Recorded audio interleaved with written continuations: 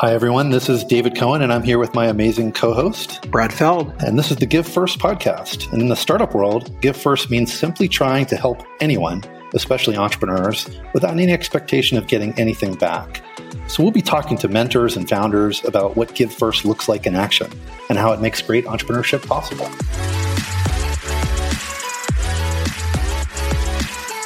We polled everyone, and they said consistently that their favorite part of the show was the legal mumbo jumbo.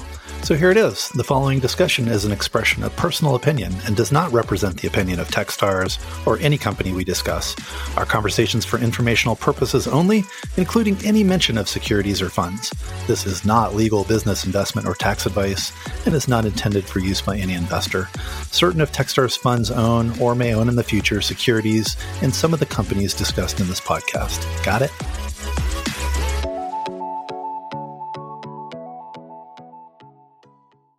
Hey, everybody. Today's podcast is coming to you recorded live in Times Square in New York. We are at the Blackstone Launchpad event called Propel. This is where we bring together about 200 of the very best and brightest entrepreneurial students from the Blackstone Launchpad Entrepreneurial Network. We are working with Blackstone's charitable foundation to help over 700,000 college students on dozens of campuses, mostly around the US, but around the world as well. And the Launchpad is something that's open to students on those campuses, regardless of major or discipline. We've helped many companies through the combination of the Techstars Network and the Blackstone Network. We provide lots of entrepreneurial content and connection for those students. Each year, the Propel event happens where we bring together some of the very best students. We actually are recording this podcast live in front of that audience of some 200 or so great entrepreneurs from these campuses. You can learn more about Blackstone Launchpad at blackstonelaunchpad.org or, of course, at Techstars. Today, we have our very own Josh Hicks, who founded Plated, along with Nick Taranto at the age of, Nick was 30. They went through Techstars New York City Accelerator together, then later appeared on ABC's Shark Tank. And they, I think, are Shark Tank's largest exit ever. And, of course, a meaningful Techstars exit as well to Albertsons in 2007 when they sold the company there. So great outcome. Josh is a terrific entrepreneur, and I was thrilled to be able to interview him on the podcast in front of this live audience. Josh has an amazing story of a company called Plated. I'm sure a few people in the room are familiar with Plated. Techstars Accelerator, what year was that? 2013 here in New York City. 2013 here. Wow, that happened quick. And at that time, it was 2 people, 3 people, something like that. Well, we came into the program at probably 7, and the sort of, I mean, it's not a joke because it's true, but the sort of running joke was that we left at probably 37, and we had kind of taken over the entire Techstars office, and we're, I think, probably stepping on a lot of toes, figuratively and literally. Yeah, space is at a premium in New York, especially in an accelerator, as you can imagine. So they want to hear the story. Tell them what Plated is. Tell them a little bit about that founding story, and then fast forward through the years quickly. But sort of what was the outcome of that, and where are you today? Yeah. So I'm going to try to give you the brief version. David said I only have a few minutes, and like everybody, when you build one of these, there's a lot of detail and a lot of stories and a lot of stuff that's fun. But at least at a high level, I got together with my one co-founder, Nick Taranto. We had met at business school 4 years before. So we got together in 2012 to build something. So for us, it was very much team first, idea second. We had no idea what we were going to do. We spent about 6 months figuring it out. Obviously landed on Plated, a lot of very bad ideas along the way. So got started in the summer of 12. Just the 2 of us, 2 guys literally on a couch. No garages here in New York, so it's a couch. But, got going pretty quickly. There was a lot of demand. Although I will say, Plated was my 3rd company. The first 2 were by no means, huge or successful in any way. So this is very much a case of the overnight 15-year success. Plated did take off quickly. We went into Techstars 9 months later. And let me tell you a little bit about, what we're doing and what we are for those that haven't heard. So Plated is really, and it's now owned by Albertsons, the Albertsons family of grocery stores. It's a service that delivers all the portioned ingredients to help you cook at home. That's what we do, although it is, broadened today. The intent was to help people live better, eat healthier, have better access to perishable food, and really make it easy to do the healthy thing of cooking more and eating less prepared food, takeout food, et cetera. And even more in the background, what we were doing was building a modern perishable food supply chain. So a lot of data science, a lot of, really reimagining what the supply chain for a food company looks like. So in any case, we get started, things take off pretty quickly. We are private or independent for about 5 years. We go from 2 guys on a couch to about 1,300 employees at the time we exited, a few $100 million in revenue, a lot of stories along the way. I mean, everybody has challenges. I think that's important. I'm sure you've heard it here, but none of these are easy.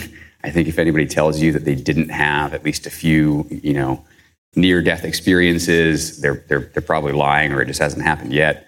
Company near-death experiences, although we did have some literal near-death experiences. Nick almost died from pneumonia at one point. We tried to build our own warehouses, also a terrible idea.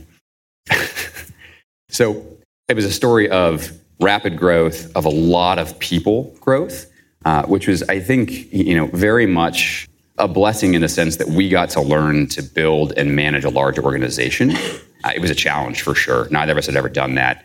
We had had various experiences managing very, much smaller groups of people, but it was, very quick and very, sort of rapid growth because there was a lot of pent-up demand. And I think there was a lot to sort of unpack there in terms of product market fit and, how we thought about growing the business and trying to be deliberate about not growing too fast, not raising too much money. There's a lot in there, and I know we're going to do some Q&A, so maybe leave some room there. It's a hot topic today, not raising too much money and actually building a fundamental Can't imagine business. Why. You went to undergrad for engineering. I did. Electrical engineering, Georgia Tech. Georgia Tech, awesome. And then Harvard business after that? Harvard Business School, 5 years after undergrad. You see the reception you get for that? It's amazing. I went to UCF. Leading the witness. See, much better. Obviously, much warmer reception for that school. They're on the list. That's why I knew they would be here. So I want you to think back, Josh, to early in your career. Right, this room is full of people that are relatively early in their careers generally, and the idea of someone maybe being helpful to you early in your career that maybe gave you a piece of advice or some feedback that actually helped you a lot. Any stories like that you could share with the room? I've got tons, but there's maybe one I would share. So went to Georgia Tech. I graduated in 2003, starting to feel like a very long time ago. Wish I was still in your shoes. But in 2003, to set the context, the sort of world was really not yet fully out of the post, .com crash. People were not generally very excited about software businesses. Entrepreneurship was not a sexy thing. There was not a lot of conferences like this going on, which, by the way, doesn't mean in any way that myself and my co-founders were sort of seeing something everybody else wasn't. It just means that we were very, very naive, which can be a good thing. But we started a company in 2003 in Atlanta. It was a bad time and a bad place, quite honestly. There was no venture ecosystem in Atlanta. There were literally no professional investors. All of the angel investors were real estate folks and were people they're very smart, but had come up in a different industry and therefore couldn't be helpful to us. So there's a contrast here. As I think back, and the older I get, the more apparent this is to me, the complete lack of mentorship or of people that could be mentors was a huge reason that the company never got huge, never was successful by traditional metrics. I got a lot out of it, and there's a lot there, but it never grew to be very huge. There was one person, though, that I met through a college friend, the father of a college friend, actually, who was a public company executive. So much, much older. I'm 21. I've never had a real job. I know nothing.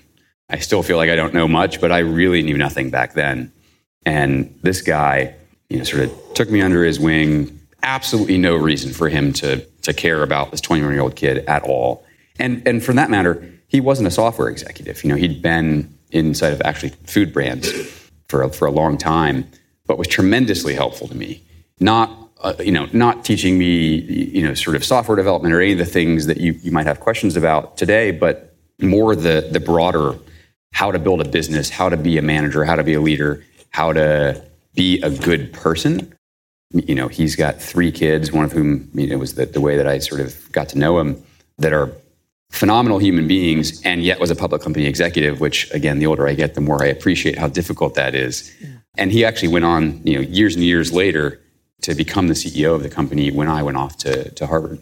So why was he helping when you were 21 and, it was totally random? Like what was that person's motivation to actually help you in that way? I can't imagine there was any motivation other than just he enjoyed helping. So you see that a lot, right? I mean, that's a lot of Techstars mentors that tell you, yeah, I'm not here to invest. I'm not here to, find a job. I just like to help and be around smart people. And so it came back to this person much later when you had a CEO opening in that company. And that ended up being the person that you hired. But that there was no motivation to do that, which I find is just a random way that the system gives back to somebody for being helpful. Absolutely. You mentioned, you learned about leadership in that context early on. And, I have to imagine as Plated went from 7 to, you said 1,300 people, you were managing a small team early on.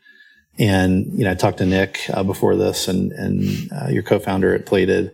As it grew to 1,300 people, the exit happened eventually. It's reported around 200 million, I think, the exit value. That's a hack that we used to not confirm these things. It was reported. That's true. And so obviously an amazing ride, but leadership, Nick talked a lot about watching you go from, kind of a geeky, focused problem solver tech guy to a real leader in the company. So talk a little bit about that evolution and how the company helped you do that. It's always a uncomfortable thing for me to talk about myself. I'll try to tell you what I think Nick would say if he were here, although he would be much more enthusiastic, which is really, I think, kind of the point. So Nick, is still to this day and for the rest of my life, I hope will be one of my best friends, but we're very different people. Nick is the sort of, caricature of a charismatic, tall, outgoing, loud guy. And I have always been a introverted engineer. I think I've outgrown some of that, or at least learned to fake it in settings like this, but that is definitely my natural personality. And I think that so I guess, the first point there is maybe it's learnable for anybody in the room, anybody listening that is sort of worried about that stuff. It is learnable. I think most things, maybe everything is learnable, at least to a degree. You may not be the best in the world at any given skill, but it is learnable. I learned a lot of that from Nick. I think that we started out as, at least, in this way, as polar opposites and learned a lot from each other. I think what he'd tell you if he was sitting here is that he started out very impulsive, very, sort of emotional, and learned to be more even keel over the years. The contrast to that was I learned to be in the right settings, more open and more emotional. And, it turns out that people want to see that in their leaders. And I say, it turns out because it's obvious, but it wasn't sort of, default for me. And this transition from, management to leadership, and there are infinite number of books and people that are smarter than I that have written about this, but the way that I always thought about it and the way that, Nick and I kind of talked about it was this notion of management being building the company, the mechanical stuff, helping people be better at their jobs. That's not enough, though. The leadership part is inspiring people, helping them connect to the mission at an emotional level. And sometimes it's stuff that, again, as a geeky engineer, feels irrational. It's like, why do you need somebody to get up and sort of give the rah-rah speech? But sometimes people just need that. And I suspect that everybody knows that at some level. And it was something I certainly had to learn and learn to value and then learn to do. I think, you discover throughout your career generally that there's sort of, there's the boss, there's the manager, and there's the leader. And they're very different things, right? So, some things you're talking about are management, right? Keeping the schedule and, reviewing people, giving them feedback, all these things. Leadership is that inspiration. And that I find is much harder, especially for people like us that sort of start, I was a coder, right? But to be able to stand up on a stage and get, hundreds of people excited about, what's next in the mission and understanding how it all connects, that's really a challenge. And so, I think you were sort of forced into it with a company that's growing so fast. So pretty amazing. Nick also talked about this thing that y'all would say to each other throughout the building of the company: the world is a joke. Theworldisajoke.com. You would send an email. I don't know if that's a real website. We're driving traffic to it, whatever it is. So I hope it's good. But pretty sure someone owns it. I don't think it's being used. What was that? What was that thing between you that you were sort of sharing? So this was an inside joke, I suppose, from the early days that was really meant to just reflect this idea that strange things happen in the world, and it was applied in a lot of settings, but, we'd sort of see things, and sometimes it was meant in a serious way. We'd see competitors or other companies raising tons of money when we had deep conviction that there were, bad foundations in some of those businesses, or, they were not good businesses, or investors would call us and say, "Hey, what do you think about this thing?" And we'd say, I don't get it. I don't have all the answers for sure, but I don't see how this business works. The unit economics are wrong, or whatever it is. And then the next day you'd sort of, open TechCrunch and that company's raised $100 million. And we're like, theworldisajoke.com. Like this can't be real. And sometimes we were right, sometimes we weren't, but it was our way to just sort of relieve the tension around some of these things that were crazy. We see it too. Yeah. I might use that domain. I wonder what's at that domain. We should get it and set up, because this is the thing right now, right?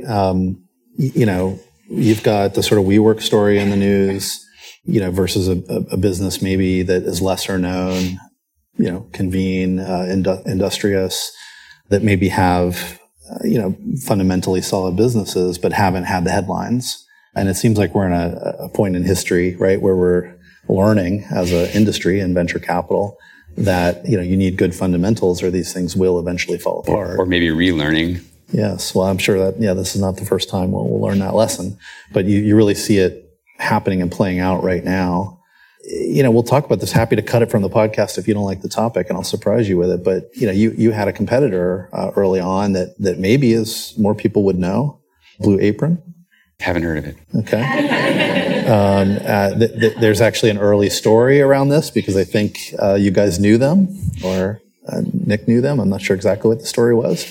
I don't know if that's who you're referring to, and I don't want you to beat them up, but that is a sort of interesting one, right? Because that went into the public market, and I think on some level had some challenges.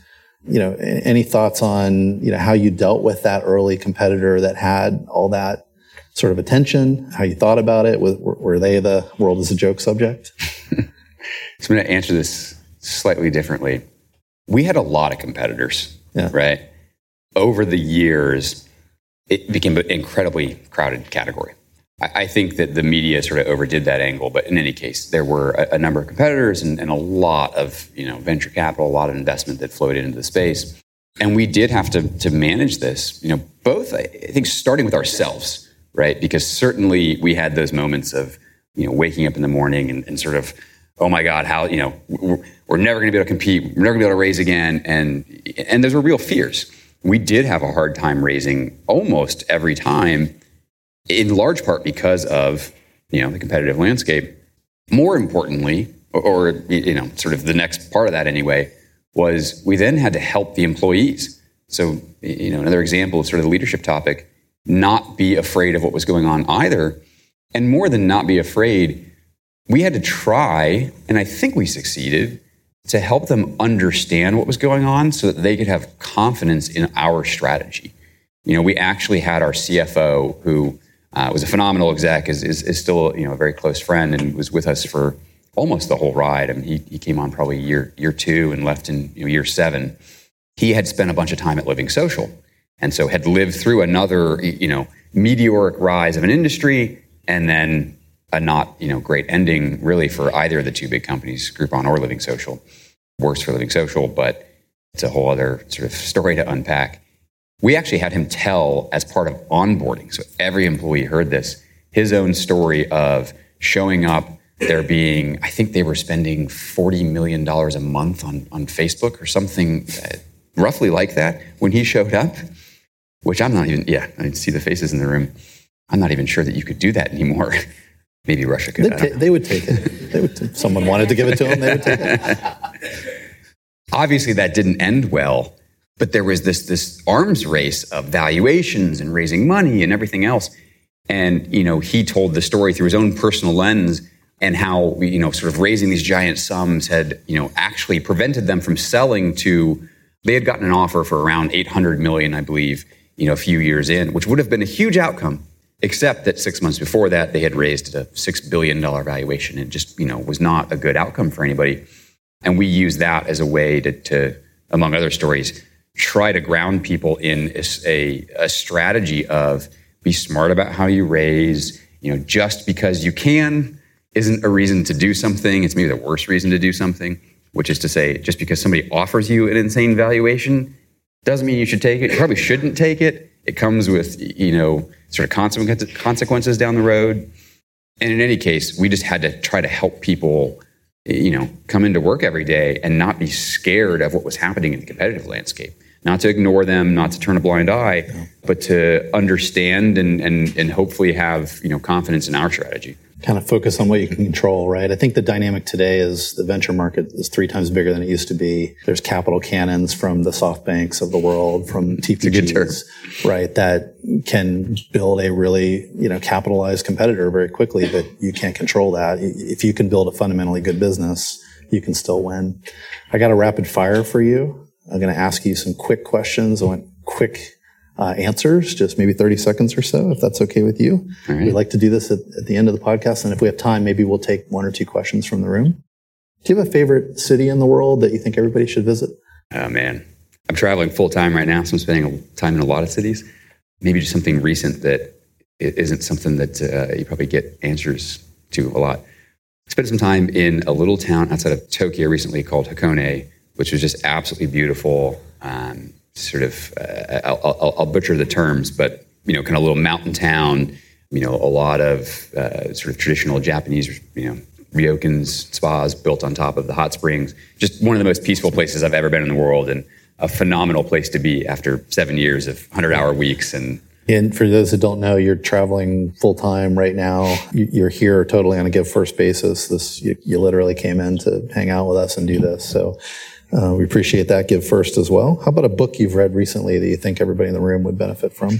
I'd have to say Bottle of Lies, which is, I think, newly out maybe in the last couple of months. And it's really it's the story of the generic drug industry.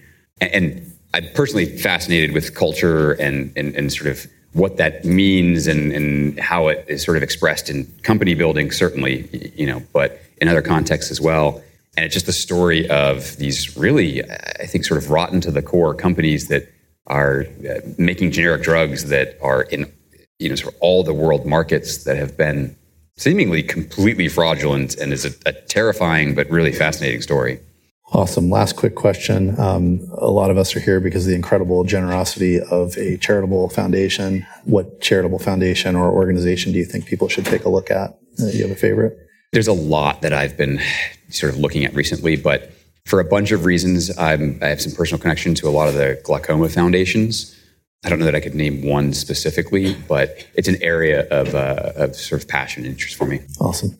It sounds like we've overrun the time. No time for questions, or do we have a little bit? Yeah, maybe if there's one burning question for Josh, we'd love to take it. Sorry, I overran time a little bit. Yeah.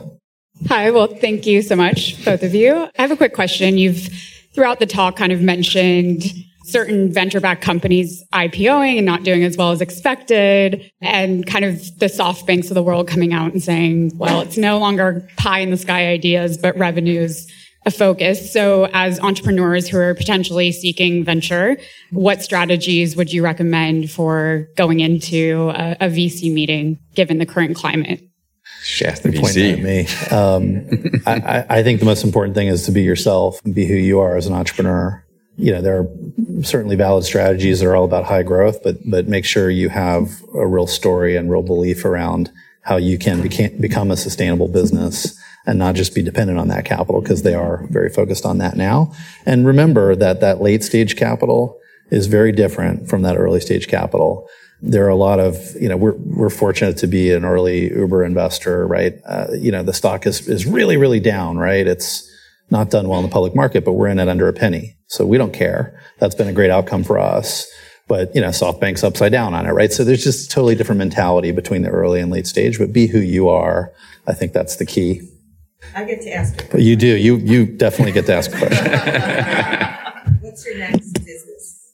What's my next business? Is it food? Is it food? I don't know. I'm working on figuring that out.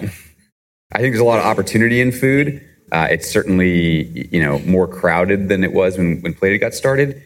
That said, there's a lot wrong with food and supply chain and its impact on health and sort of this concept of food as medicine is fascinating to me. So I'm figuring it out. I would love to tell you, don't know yet. Am I a foodie? I would say no, at least in the sense that I think that term is usually meant, which is sort of this notion of really kind of indulgent gourmet, food. Don't get me wrong, I love food as much as the next person. I love, sort of nice restaurants and the experience and the social nature of all that. But I think that a lot of kind of foodie culture is also connected to a lot of the health problems, quite honestly.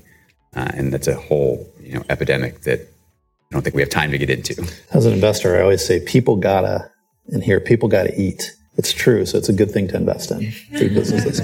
They don't have to do everything. Thank you for all you do to give first in the context of Techstars and to the world. It's noticed. It's appreciated. I heard so many stories that we couldn't get to today about how you're helping others.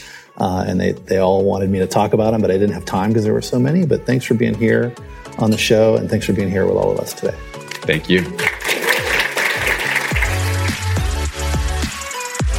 Thanks a lot for listening to the show today. We'd love to hear your feedback, ideas, or who you'd like to hear next on Give First. And please leave a rating and review, ideally a good one. And reach out anytime to podcasts@techstars.com or on Twitter, I'm @David Cohen. See you next time. Don't forget, give first.